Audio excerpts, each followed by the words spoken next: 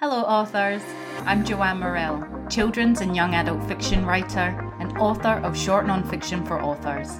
Thanks for joining me for the Hybrid Author podcast, sharing interviews from industry professionals to help you forge a career as a hybrid author, both independently and traditionally publishing your books. You can get the show notes for each episode and sign up for your free author pass over at the Hybrid Author website to discover your writing process, get tips on how to publish productively, and get comfortable promoting your books at www.hybridauthor.com.au. Let's crack on with the episode.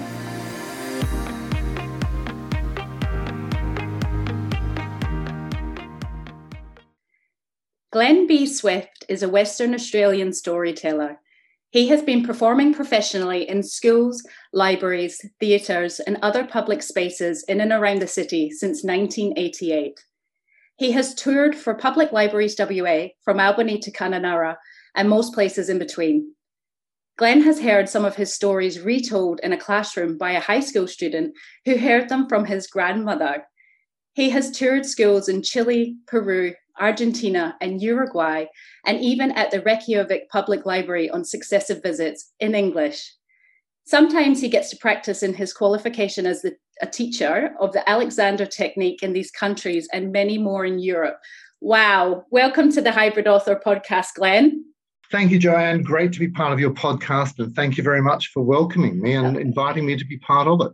Oh, you're welcome. That is quite an extensive bio. How did you get into performing and writing in the first place? I'm so pleased you asked. Once upon a time, a long time ago, I started performing because in primary school, I remember I must have had a yen for it anyway. Because whenever there was a narrator required for anything in primary school, the teacher always pointed at me and I was the narrator. Then in high school, we did speech and drama as a subject, and I took that and enjoyed it. And in year 11 of my high school, we did a play, and I got cast in one of the major roles and just had a ball with it. On the strength of that, when I started at university to do a BA with a journalism major, I took some theatre units just for the sheer fun of it. And what I discovered in a short time of being a teenager of 17, 18, was that the theatre department at the university had much better parties than the journalism department. And so essentially, that's pretty much, I think, how I became an actor. How I became a storyteller, well, that's more. There's more detail there, but I could run on, or I could feel free to ask me. I could just run on and tell you how the story. That's an interesting one. Yes, yes, please. I became a storyteller because of a phone call. I just finished my training in the Alexander technique. Finished my theatre major at university, but was hanging about in a fairly directionless life in my early 20s, when I was more or less directed by a couple of benevolent souls towards the Whopper acting course. And the director of the course allowed me to do an audition after the auditions had closed, because he'd seen me in a play and thought, well, this guy might be right. I did an audition and was welcomed into the theatre department, the course at Whopper. Only lasted there for a year because it wasn't for me in the end, but I picked up on this thing called the Alexander technique, which was was one of the foundation units of the course and was for many years at Whopper. I loved those lessons so much, I kept having them after I left. A fortuitous meeting. There's been lots of fortuitous meetings in my life. A fortuitous meeting with a fellow who worked for the Arts Council at a dance performance. He said, how come you've never applied for a training grant to go and study theatre in London or something? And I said, well, no, I've kind of done that, tried that, done that, no. And then words came out of my mouth to the effect, I wouldn't mind training to be a teacher of the Alexander technique. And I don't know, the thought hadn't really occurred to me before, and it was a bit like it just came out. And I made an appointment to see him, and he showed me how to make an application. And I had letters of support from WAAPA and the ballet company and the opera company. And upshot is that the Arts Council paid for me to go to Sydney for 3 years to do my training. And it was a very expensive training at the time. And at the end of that, Jeff Gibbs, who was then the director of WAAPA, created a position for me when I came back. So that was all pretty magic, really, and happy meetings. Mm. Now, we come to the storytelling, because I just got back to Western Australia and was waiting for my job at WAAPA to start. It was sort of January or something. And we go back to the year 1988. Now, just think of the cost of a pint of milk or something in 1988, and you'll get what I'm about to tell you. Some friends of mine were being paid by Myer $80 an hour to be clowns. $80 an hour to be clowns in 1988. It was a lot of money. And I said to them, who do I talk to? They said, you talk to the marketing lady. I talked to the marketing lady, and I became an $80 an hour clown for those school holidays. Then, a couple of months later, just before the school holidays, or a few weeks before the school holidays in March or whenever it was, she called me and said, we want to put a storyteller into the children's book department at Myer for the school holidays. Can you be a storyteller? I said, are you paying $80 an hour?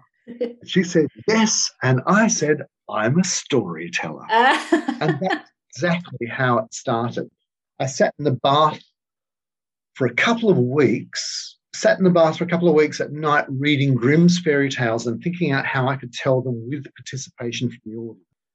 Started doing that in these school holidays. It went very well. I got great audiences, 2 shows a day. They kept me on every Saturday for 2 shows on Saturdays. And then eventually a school librarian said, can you come and do this at my school? And that's how I began. Through that, she called other mates down in Mandurah. I did more schools. And then somehow I found my way into the library system of Western Australia. And since then, the library system of Western Australia has been very, very good to me and kept me frequently employed as a storyteller. Wow. So you just never look back. That is a fantastic story in its own right.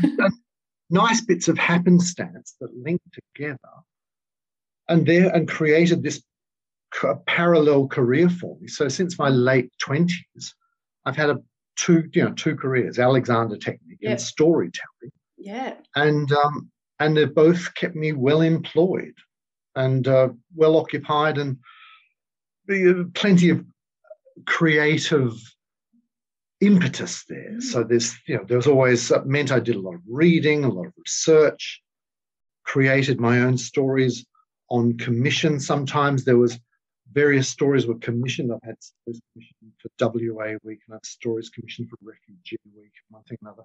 So I've created material along the way, including, of course, my ghost story, which was for a ghost story concert that was being held down on a golf course in Point Walter.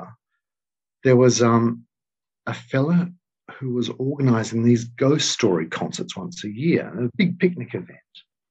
And the picnics, all the families would come along, put down blankets and what have you on the golf course. And there was a spotlight and a microphone and a bit of a stage. And I was asked to perform there. So I set about creating a ghost story. Eventually, I created 3 of them altogether. Wow, that's fantastic. And we'll definitely touch on that more later. Just backtracking a little bit, can you tell us, for those who don't know, and I had only discovered this through your website as well, what the Alexander technique is? The Alexander technique is a technique for performance coordination. It's taught it still is taught in WAAPA, but in reduced contact. But still, it's taught in RADA. Major drama and music schools around the world have an Alexander Technique component, an Alexander Technique teacher in them. When I started at WAAPA, a guy called Nigel Rideout, who created the theatre course, had been given essentially a blank checkbook to create the course. And as part of his blank checkbook, he'd been told it's got to be as good as NIDA and as good as VCA. It has to be national, like it has to be a national course. And so he said, and he had previously been director of, not RADA, the LAMDA, London Academy of Music and Drama in London, which is just one of the good acting schools, and said, we've got to have an Alexander Technique teacher. So they arranged for an Alexander Technique teacher to move with his family from London to come and teach in the theatre course at WAAPA. And that was the year I started there in 1983. And the lessons were something, as I understood them then, something to do with posture, coordination, and how to stand up and speak. What happened was, to begin with, not very much. It was just like a man standing me up, sitting me down, moving my shoulders, moving my arms, changing the balance of my head a little bit. But after the third lesson, and I recall this very, very distinctly, I left the room and it was like my feet weren't touching the carpet, literally walking on air. It was just, that was the feeling, like feeling like I was, a centimetre. My feet weren't touching the floor. And then after that, each week we would have these lessons, individual lesson, and I just had increasing sense of what people call in the abstract, centeredness, balance, being inside yourself, vulnerability but strength all at the same time, and just a sense of being inside my own body and feeling its potential for performance, which was just extraordinary and very addictive, which of course led me eventually to becoming a dealer. So I became a teacher, and that was how I got into the Alexander Technique. And so the Alexander Technique is performance coordination based on a change of balance of the head and the reflexive extension of the spine, and therefore the opening of the thoracic capacity, integration of the arms and legs into a pattern of movement which is, what would you call it, more graceful, more organised than that which often passes for normal. Mm-hmm. Okay. And so how do you feel? How do you feel that's helped you with your performance, and how does that help with performance? Just immensely. Yeah. It's meant I've had the stamina, because when people are poorly coordinated, they do things like lose their voice, get very tense. I don't say, it doesn't mean that everyone doesn't get a bit nervous and a bit tense before a performance, because that's perfectly normal. But if it becomes debilitating, that's because the neck stiffened up so much that the vocal mechanism and the ability of the ribs to keep elastic in their expansion has been affected. So that's why people lose their breath and lose their voice if they're very nervous, or if they're very tired, or if the business of speaking is very stressful for them. Because I had the Alexander Technique in me, underneath me, and with me, it meant I could perform what is to me now extraordinary schedule. So when I started getting book week bookings, I'd be doing 5 performances a day was nothing. 6, sometimes 7, because I do 5 in a school, and then 1 in a library after school, and then 1 in the library in the evening as well, and sometimes up to 7 performances a day. Generally, these performances are 45 minutes to an hour. And I could do this for a week and sometimes more, and keep it up without losing my voice. So that's one way the Alexander Technique has definitely helped me. And the other way is that I've been able to develop my technique, if you like, for supporting a choice of vocal ranges and styles. That is, my ability to do funny voices and sustain them.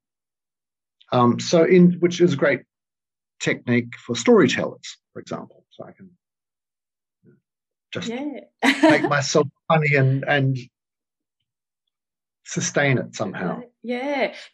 How often do you still practice the technique? Do you have to keep ongoing practicing it, or are you just, no, it's in you now? It's moment to moment and daily. So moment to moment is every time I think of myself, the first thing I think is, rightio, what do I not want to do with myself? And what I don't want to do with myself is stiffen, shorten, and hold, as in, So it's really a thought which is about remembering what not to do with yourself. The Alexander technique is largely a process of unlearning, because the balance and elasticity in our frame, in our body, in our breathing, in our balance, it's always been there since we're children, and we can observe it in children. We bounce, we fall over, we get up again. And it becomes, of course, less reliable as we get older, as we become more accustomed to driving cars, sitting in lounge chairs, staring at computer screens, all those things that work against the flexibility of the human body. But the principle upon which the flexibility is based is never lost. So it can be recovered. And that's what Alexander technique is. Alexander technique is a means of unlearning habits of miscoordination which we've developed, which get in the way of our body's ability to naturally perform. Wow. Yeah, that's why it's good for musicians, singers, dancers, actors, and why a large chunk of my private practice is bad backs and stiff necks. Yeah. It sounds amazing. Is it something that you incorporate into, a ritual when it comes to your performing? Do you do those exercises beforehand, or? There is, on my website, there's a little page called "What Can I Do to Help Myself?" and it describes a really simple process. And there's a picture as well, where you rest your head on a little stack of paperback books, put your back onto a nice supportive surface like a carpet or something, put your knees up and your feet flat so that so you're lying down with your knees up and your feet on the floor, head supported, and literally just put your thoracic capacity, or if you want to say your back, your chest, your shoulders, your lower back, your hips, you give it up to gravity. And because we're not made of cement and steel, our bodies, when we have our back on the floor and our head supported so that our necks aren't locked back, and the knees up so the lower back isn't locked into a contraction, then the gravity will open up the back, widen the shoulders, open the ribs, open the chest, and gravity itself will do that work of helping us let go of the holding, which normally restricts our breathing. When that happens, the spine gets longer, the body opens up, and it feels really nice. Now, I do that absolutely every day. Right. And it's certainly something I would do as a preparation for performance. And what are some of the other things that you do in preparation for performance? Is there any, do you have a little word with yourself? This is going to be happening. You're this person now, like a little bit of a routine before you step out onto wherever you're performing? I tend to be quietish, because if it's a big show, like I'm stepping out in front of 1,000 people or something, or that sort of thing. I mean, some people kind of jump up and jump around and get lively. I tend to start by being fairly quiet and just making sure that I can locate myself inside myself. Now, that's all a bit abstract, I know, but it's pretty much what meditation and yoga and all sorts of things are based on. So if you stop for a moment and ask that, rather abstract question, am I inside myself, or am I so completely in response to the stimulus of the fear or the audience or the noise of the sound, the lights or the whatever, that we have language for this, which is, people lose themselves. They lose themselves, or they lose a sense of themselves, or they start looking like they're trying too hard or something. And they lose authenticity. That's what we would say. Because people who can speak to a crowd and yet remain inside themselves are these are the hallmarks of what we generally describe as authenticity. Yeah? Like when people are with themselves and inside themselves, and speaking, we call it, say, speaking from the heart or something. But it has a particular magic effect on an audience. If you can be inside, if you can stay with yourself and inside yourself as you speak, the audience has this thing which really good performers do, and audiences report. Even if they're an audience of 5,000, they say, it felt like that performer was speaking to me, or singing to me, or connecting with me. And that is possible if it's a talent, but it's also a technique. And the technique is very much part of the talent. And some people have it naturally, but it can be learned. Absolutely, it can be learned to some extent. Wow. Yeah. And does that make sense? Yes, no, it does. Do you obviously said you stay quite quiet. Do you do any voice preparation or voice exercises if you're talking to big crowds of, say, thousands? Do you need to do anything to prepare yourself, voice? I might go a bit of I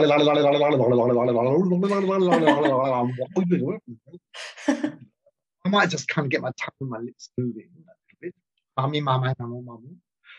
little bit of that, but not to the extent that I'm going to start making a big effort about it. But I might sing a little bit. Sing some arpeggios, for example, just to get things moving. If I'm going to focus on anything before I start speaking, it'll be breathing into my upper back, opening up my ribs at the back by deliberately breathing into them, because that is very, very good. You don't want to lose your back. As soon as you lose your back, you lose your voice. What voice teachers might call rib support or support of the breath. And that's a real thing. You really can breathe in, think about breathing into the ribs at your back. And it's not necessarily that you'll suddenly invent a new exercise for yourself. But as soon as you think of breathing into your back, breathing into your ribs at the back, you will circumvent the thing that happens by habit when you're not thinking about it. And the thing that happens by habit when you're not thinking about breathing back into your ribs is that you tend to lift your chest and pull your back ribs forward, and therefore shorten your breath and shorten the activity of the ribs and make the business of speaking much harder than it should be. So those are the things I might think about. Other than that, no. That's pretty much it.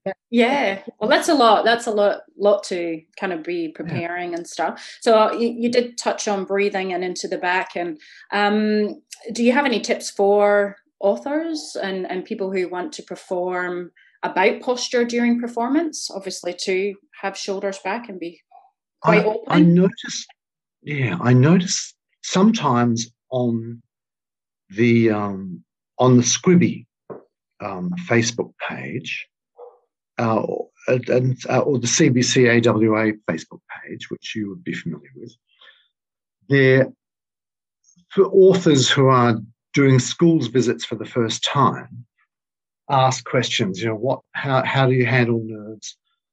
Should I just, what size group should I be looking to speak towards?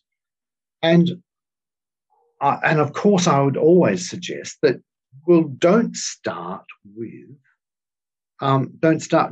with 500 in a gymnasium. if you can help it. And chances are a first-time author won't be.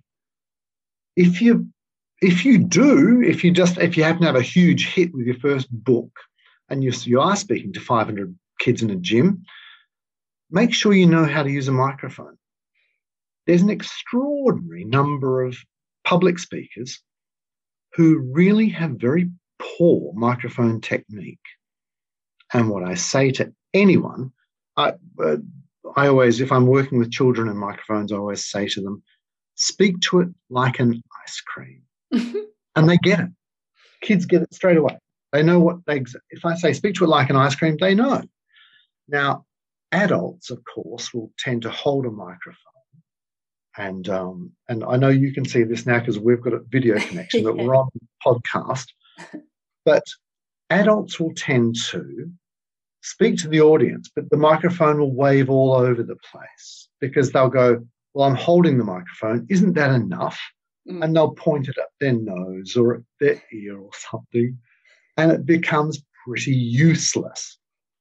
And at the same time, if it's a fixed microphone, if someone's working at a lectern, and you've got a lectern mic, I always say point the microphone at your nose before you begin to speak.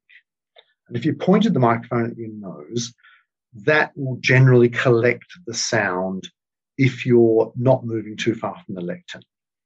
But with a handheld mic, talk to it like an ice cream. And of course, you can use the microphone because you can get up close to it and you can make noises. and microphones can be very, very useful. I tend not to use them in performance because I'm with audiences of 200 or less. And if it's in a library or a double classroom or something, I can generally, I like to move about and use my hands.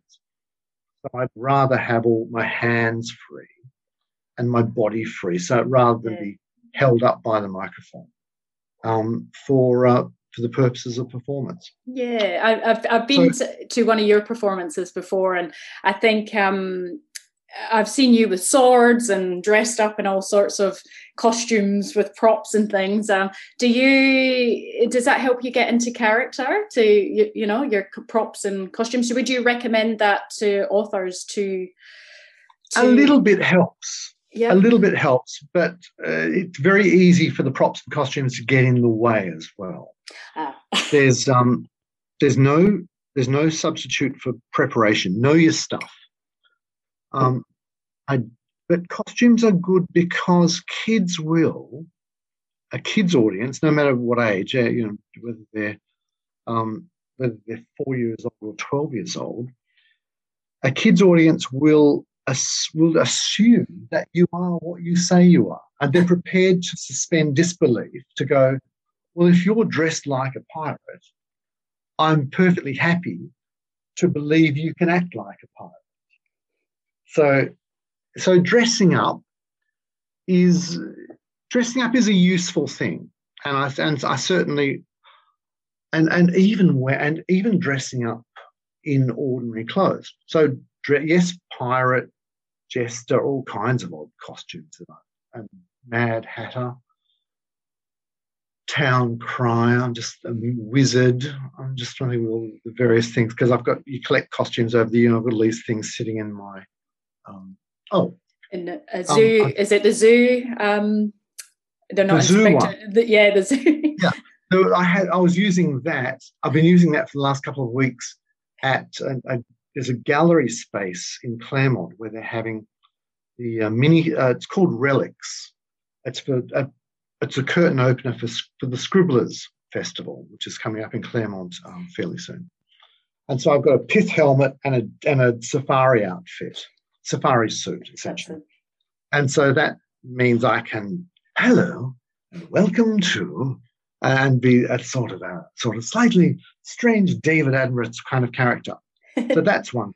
But in ordinary clothes, I have a costume that I wear to schools. If it's just a played-up schools visit, whether it's a pre-primary or year sevens or high school, I'll go in wearing a long sleeve white shirt with a collar, a tie, a waistcoat and matching trousers, and an Akubra hat. And that's been my kind of school's visit costume for many years, because it looks a bit like the headmaster, the man who comes with a tie and a waistcoat, or that sort of figure. Now, the marvellous thing about coming in looking very conservative in your dress is that you can subvert it, and I sometimes use words and twist their little minds, because you can subvert the what they think they're saying by being silly. At the same time, I've also, for some events I'll wear a Hawaiian shirt because it's appropriate. Yeah, that's fantastic. But costume's important, and what you wear is important. So absolutely, if you're doing a school's visit, putting thought into what you're wearing and what you appear to be, very, very important.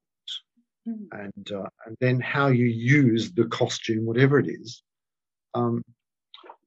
significant.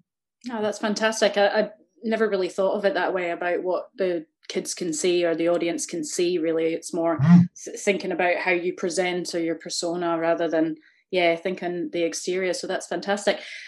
You sort of touched on this earlier, but what would your advice be to writers who, first-time authors as well, who struggle with public speaking? They have a major fear getting up in front of crowds. It is, like you said, it is good to have a little bit of nerves, and that's human nature. Did you ever experience that in your younger years, or any advice how people can kind of bypass that and just push through? I can't say. I had the first time I did stand-up comedy, I was incredibly nervous, and that is, and I didn't make any career. I started a stand-up comedy club about 30 odd years ago, and I was and I used to work as the MC because it meant I didn't have to pay an MC, and I'd be pleased if I got three jokes, and then I'd get off. Three laughs, and I was off, and I just introduced the first act. I was a very bad MC because traditionally, the comedy MC is meant to sort of to warm up the audience properly, which I didn't. So nerves is not uncommon. But what I would say to anyone, let's say a first-time author who's going into a school, have an idea of what you're going to say, but don't prepare too much. In fact, one of the really great pieces of advice I had from my Alexander Technique teacher in London, where I did some of my postgraduate training, a very, very, very experienced man, very experienced speaker. And his advice for Alexander Technique teachers that were going into libraries, for example, to do a talk about the Alexander Technique or a lecture demonstration for a group of people, his advice was, don't prepare. And there's, what you don't want to do is go in with a rehearsed speech or a rehearsed idea or a fixed idea of what you think should happen, because a fixed idea comes across as a fixed body. And what you want to be, either as an Alexander Technique teacher who's doing a talk, or a storyteller, or an author who's going in to speak to a class, you want to be responsive. And you can't be responsive if you've got a fixed idea about what you're going to say and how you're going to say it. One of the best things, of course, you can do is, having done, and always do a reading. I always say to authors, do a reading, read your own stuff, because authors will read their own. This is when I'm being an MC for a writers' festival or something. I always insist that the authors read, because authors read their own material unlike anyone else will, and it sounds different. So I always encourage that.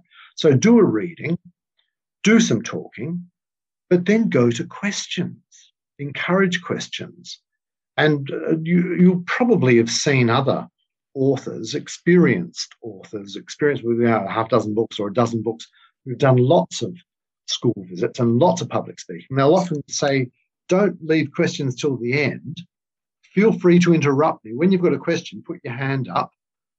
That's very, very common with good speakers. They're ready to take questions anytime because the questions will give them the impetus to response and to be responsive. So I would absolutely encourage that in nervous authors who are visiting schools for the first time, to encourage questions even from the get-go. Yeah, I think always do a reading. Yep. And set yourself up to be responsive rather than have a fixed idea of what you're doing and how it should go. Yeah, no, those are fabulous tips. I think especially first-time authors and stuff, they would probably feel like they had to have it down pat, because going in front of people, one of the fears is you're going to go blank, or you're going to forget everything, so you have to kind of memorize it. And then also the fear of no one will have any questions. Then no, that's wonderful advice there. Yeah, and you can certainly set up for questions. You can, I think you can create a questioning atmosphere in your audience. I think you can. And if they don't ask questions, you can ask yourself questions. Yeah, fair enough. That's or good. the teacher will help, especially for nervous performers, nervous school visitors. Mm-hmm. The teacher will help. Teacher will, and be prepared, of course, for the questions which are always going to come, especially from a junior primary or middle primary audience. This is always a point of great hilarity amongst children's book week visitors, and which we joke about. Whenever Norman Jorgensen gets up at an event, it's always with great pleasure and ask for questions. I always ask, where do you get your ideas from? Because that's the question that always comes up from junior and middle primary. Where do you get your ideas from? Are you famous? Do you make lots of money as a children's author? Are you rich? Those sorts of things. So it's worth having a creative answer to the question, are you famous? Are you rich? Do you make lots of money? Where do you get your ideas from? Because those questions will always come up. Yeah. And there will always be surprise questions. Yeah. Well, even just having those questions as a base, like you said, if it is crickets, then you could pose those questions yourself. And some of you may be wondering if I'm rich. Yeah. You say, you would not believe how rich I am. I write nonfiction, and many of our listeners might also. So when it comes to that, when it's kind of more serious topics and things, and authors want to give more of a performance for maybe an older audience and not something that's more character driven, do you have any tips to offer more of a performance in that setting, more of a speaking, I suppose, presenting, rather than characterization? Presenting non-fiction. Well, obviously the reading, there's a thing. Always do a reading. Yep. The response to questions things applies. And if you've done a reading, then the audience has something to ask you questions about. Tips to make a performance. I know. Now, can I talk about particular authors like Christy Byrne, for example?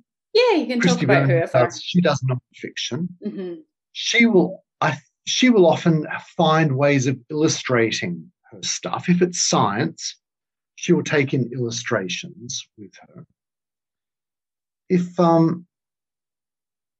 I know that Norman, and illustrators, anyone that can draw, of course, you're way ahead, because you can do a drawing of something, and the business of drawing becomes a fabulous event for adults or children.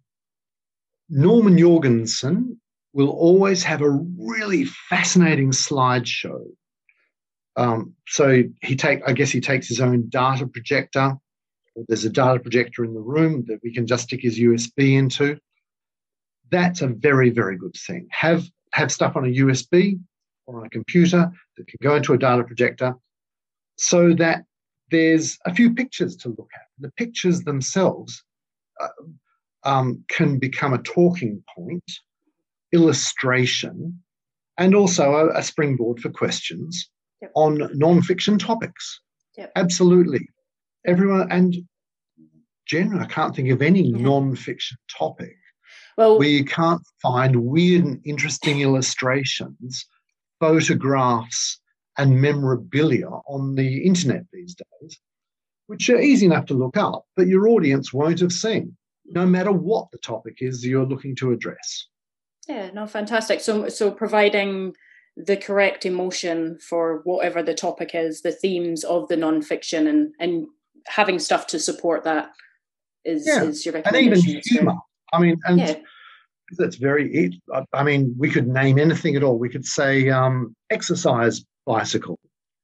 And if we go funny pictures, funny images, exercise bicycle, there'll be 2,000 come up. And you can select a few of those. And if you're going to talk about exercise bicycles or something that happened with an exercise bicycle, you'll have immediately, you've got a couple of giggles. Yeah. Well, you're a celebrant as well as an author and storyteller and teacher. Do you apply the same energy to all those roles? So when you're a celebrant, do you have that performance energy when you're marrying people, or not so much? Yes, I think I do. It's not, but the celebrant gig, and I'll call it a gig because it is a gig, same as storytelling is a gig and same as teaching Alexander is a gig. It's a beautiful gig. And I came to it because I'd seen it done badly. And when I'd seen a celebrant do a dodgy job or do what I thought was a bad job, I thought to myself, people getting married probably once in their lives, they deserve better. What was the bad experience that you witnessed? The one I generally use for illustrations is when I was I was well into my 20s, in my middle to late 20s, and I went to my sister's wedding. And this curmudgeonly, crusty old celebrant, I don't know where they'd found him. There wasn't a lot of celebrants around at the time, I suppose. They found him, and for some part of the service was him expounding about young people these days just don't take marriage seriously enough. And this is while the bride and groom are standing there, and he's going, young people, they don't take marriage seriously enough. And decided to have a little platform there. And I thought that was so tailing off. Yeah. And then just if someone's if someone's not a very practiced communicator, and not all celebrants are, because celebrants are people that, like me, that think marrying people is a really nice idea. Not everyone has performance skills. And so you can see it done awkwardly. Anyway, what I bring to it is a desire to be very clear, and also to focus a marriage ceremony on the bride and groom. And that's the thing about staying inside yourself. There's a well-known radio personality, a couple of them actually, in Perth, that also do celebrancy work. And it tends to be rather dramatic and rather ebullient and rather fantastical. But it tends to be about them. And once the celebrant starts to show how special they are, they take away from the bride and groom. The talent I attempt, and generally I think succeed in managing, is to make a performance of the wedding ceremony that makes everyone feel like they're connected and involved and focused, but focused on the couple. Even though I'm the one in the middle talking, I make my focus the bride and groom and keep it on them. Mm. And that's that's my technique there. So, but I certainly do bring an element of performance, but it's not a kind of yada yada yada. Yeah, not like your children's fiction performances, I suppose. No. Children's fiction performances, and this is something I'm very happy to share. For I don't know, the last 10 years ago or so, I've begun singing in my storytelling. Now, I sing lots of my stories in a kind of recitative, what you would call a recitative voice. In opera, it's called recitative. Recitative, that part which is not aria singing. So you're not singing arias, but you're singing something else. You might go, Don Giovanni, I believe he's come. He's coming to collect the bride. Ha, ha, ha, ha, ha. So that vocal quality I bring to my storytelling. And that was because there's a story I tell called Hats for Sale. And I wanted to differentiate between the bits that the audience had to respond to and copy and the bits that were purely narrative. So I began to sing parts. And it was the man with the hat, he put the hats underneath the tree, and he sat down underneath the tree. And while he was asleep, the monkeys came to and that became the narrative voice. And that worked so well. I took that singing narrative to lots of my stories, particularly for pre-primary, junior primary, and some middle primary. I sing the narrative voice part of the stories. Example, what's an example? Anything's an example. There once was a time, a long time ago, in a land far away, where and for example, Tiddalik the frog drank all the water in the land, and he drank like this. And of course, you can step from that recitative voice. You can step into and funny voices and sound effects and things. Do you ever invite the children to sing along with you in your singing narratives? Absolutely. Yeah. Yes. And a really nice thing, a really lovely thing to do is, and a thing I started doing with junior primary many years ago, was to start by going, good morning, and good morning, everyone. And of course, they come back with, good morning, Mr. And I would respond to that with, good morning, everyone. And then they'd come back with, good morning, Mr. And then I would come back with, good morning. And good morning. And that sort of interaction, call and response to bridge into my first story. Yeah, that's stuff which is, that once again, that's kind of fun thing to do if I've got a suit and a tie on, because it subverts the paradigm. Yeah, and it raises energy in the room as well and gets them all to attention, the audience. So no, that's fantastic. So you have published and your own illustrated children's book through your own imprint, Swan River Gothic Press. Tell us a bit about the book, The Ghost in the Bell Tower, and why you chose to independently publish the story. I presented this one, The Ghost in the Bell Tower, and another one or two manuscripts to a couple of publishers and hadn't got traction with them.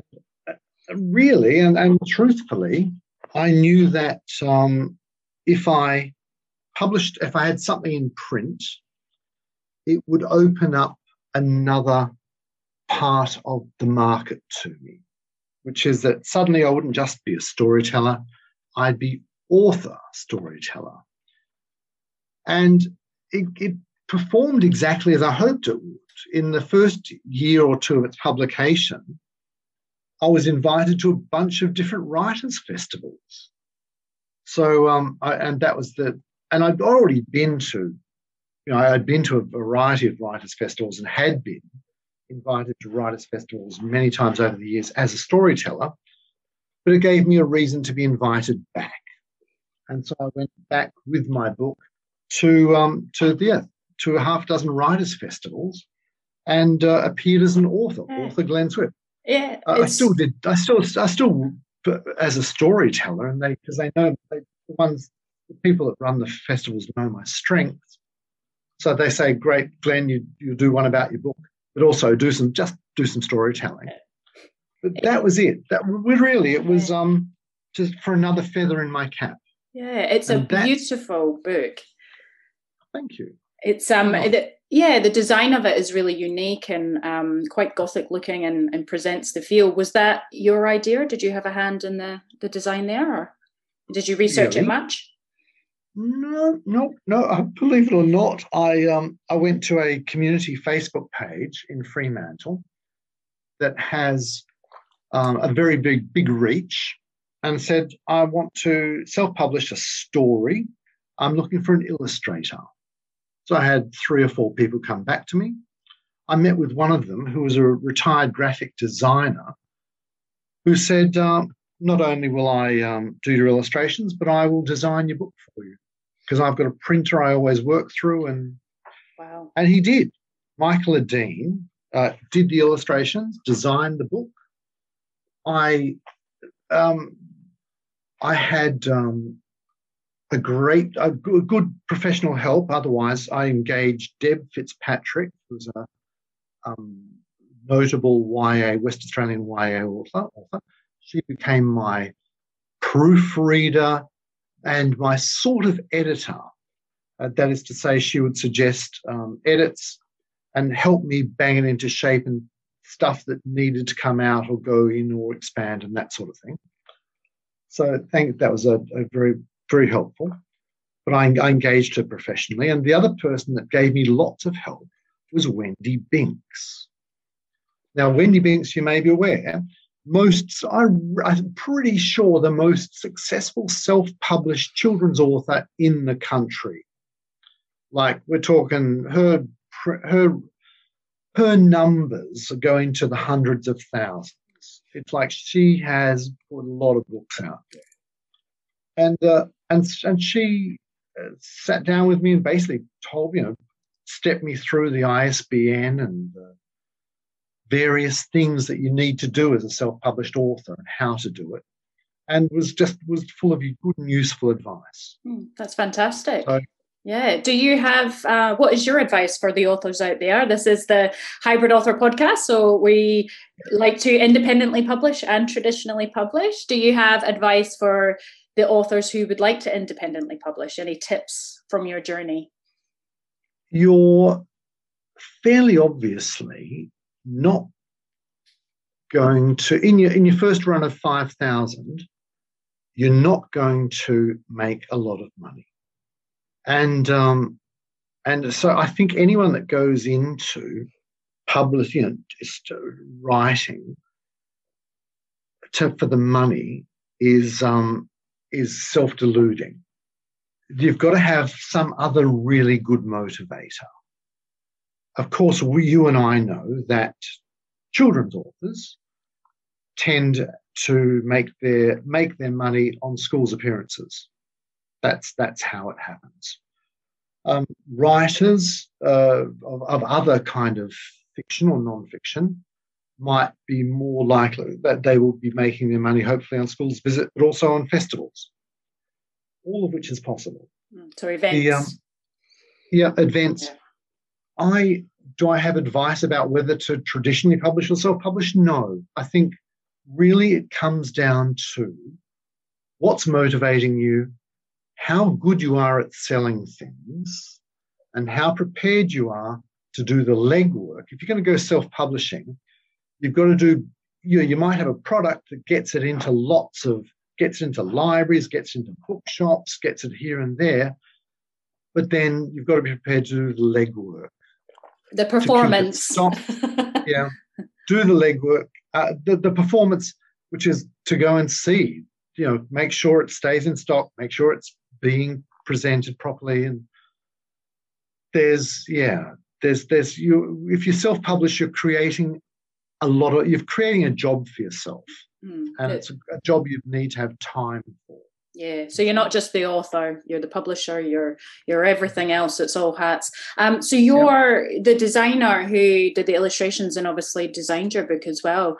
What was the printing company he went through? Was that a local print business as well? Yeah, they were up in West Perth, and all I can tell you off the top of my head is that they closed shop. Oh. I can't for the life of me tell you the name of the printer. That's all right. So are you in the market for a new printer now? If you've got to be the one as the publisher who has to keep stock of whether the books are in stock where you sell them, or? Well, I've got plenty of stock. I've got copies. Stock in boxes, and this is the thing. Every self-published author is going to end up with lots of boxes of their own work. Yeah. And because I had a fantastic idea that I would clear my first print run in 2 or 3 years by selling at libraries, and of course it doesn't work that fast. Yeah.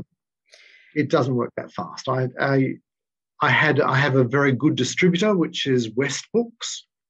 West Books distribute my book into schools and libraries, and so they're always moving, but it's not going.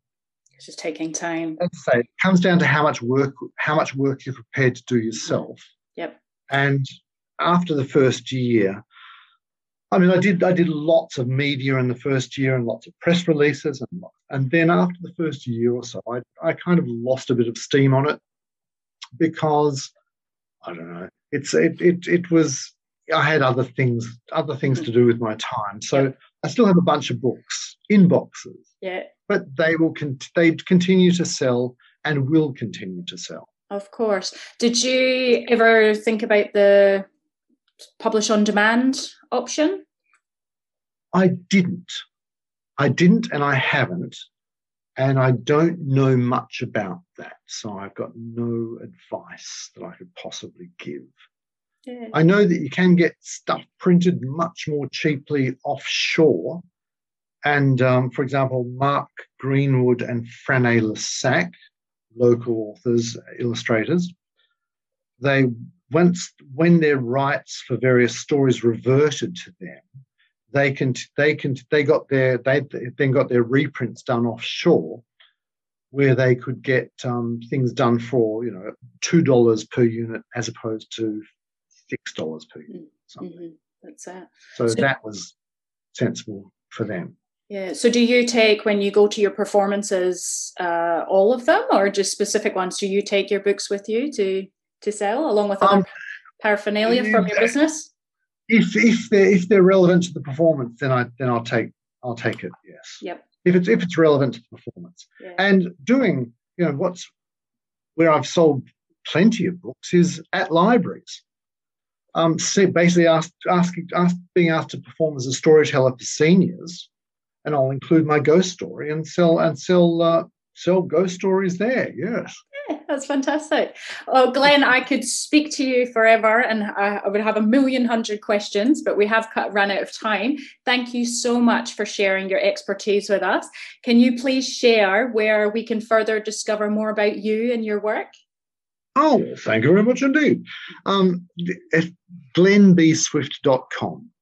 So HTTPS or whatever, www.GlennBSwift, GlennBSwift.com will lead to my storytelling page, my Celebrant page, my Alexander Technique page, and through the storytelling page to the Ghost in the Bell Tower, for example.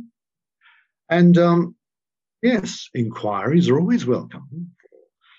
Weddings, parties, anything, and schools performances, always, schools and libraries, my favourite things.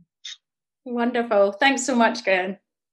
Joanne, a great pleasure, and thank you very much for your questions, and thank you very much for the opportunity to share with your audience. You're welcome. That's the end for now, authors. I hope you're further forward in your author adventure after listening, and I hope you'll listen next time. Remember to head on over to the Hybrid Author website at www.hybridauthor.com.au to get your free author pass. It's bye for now.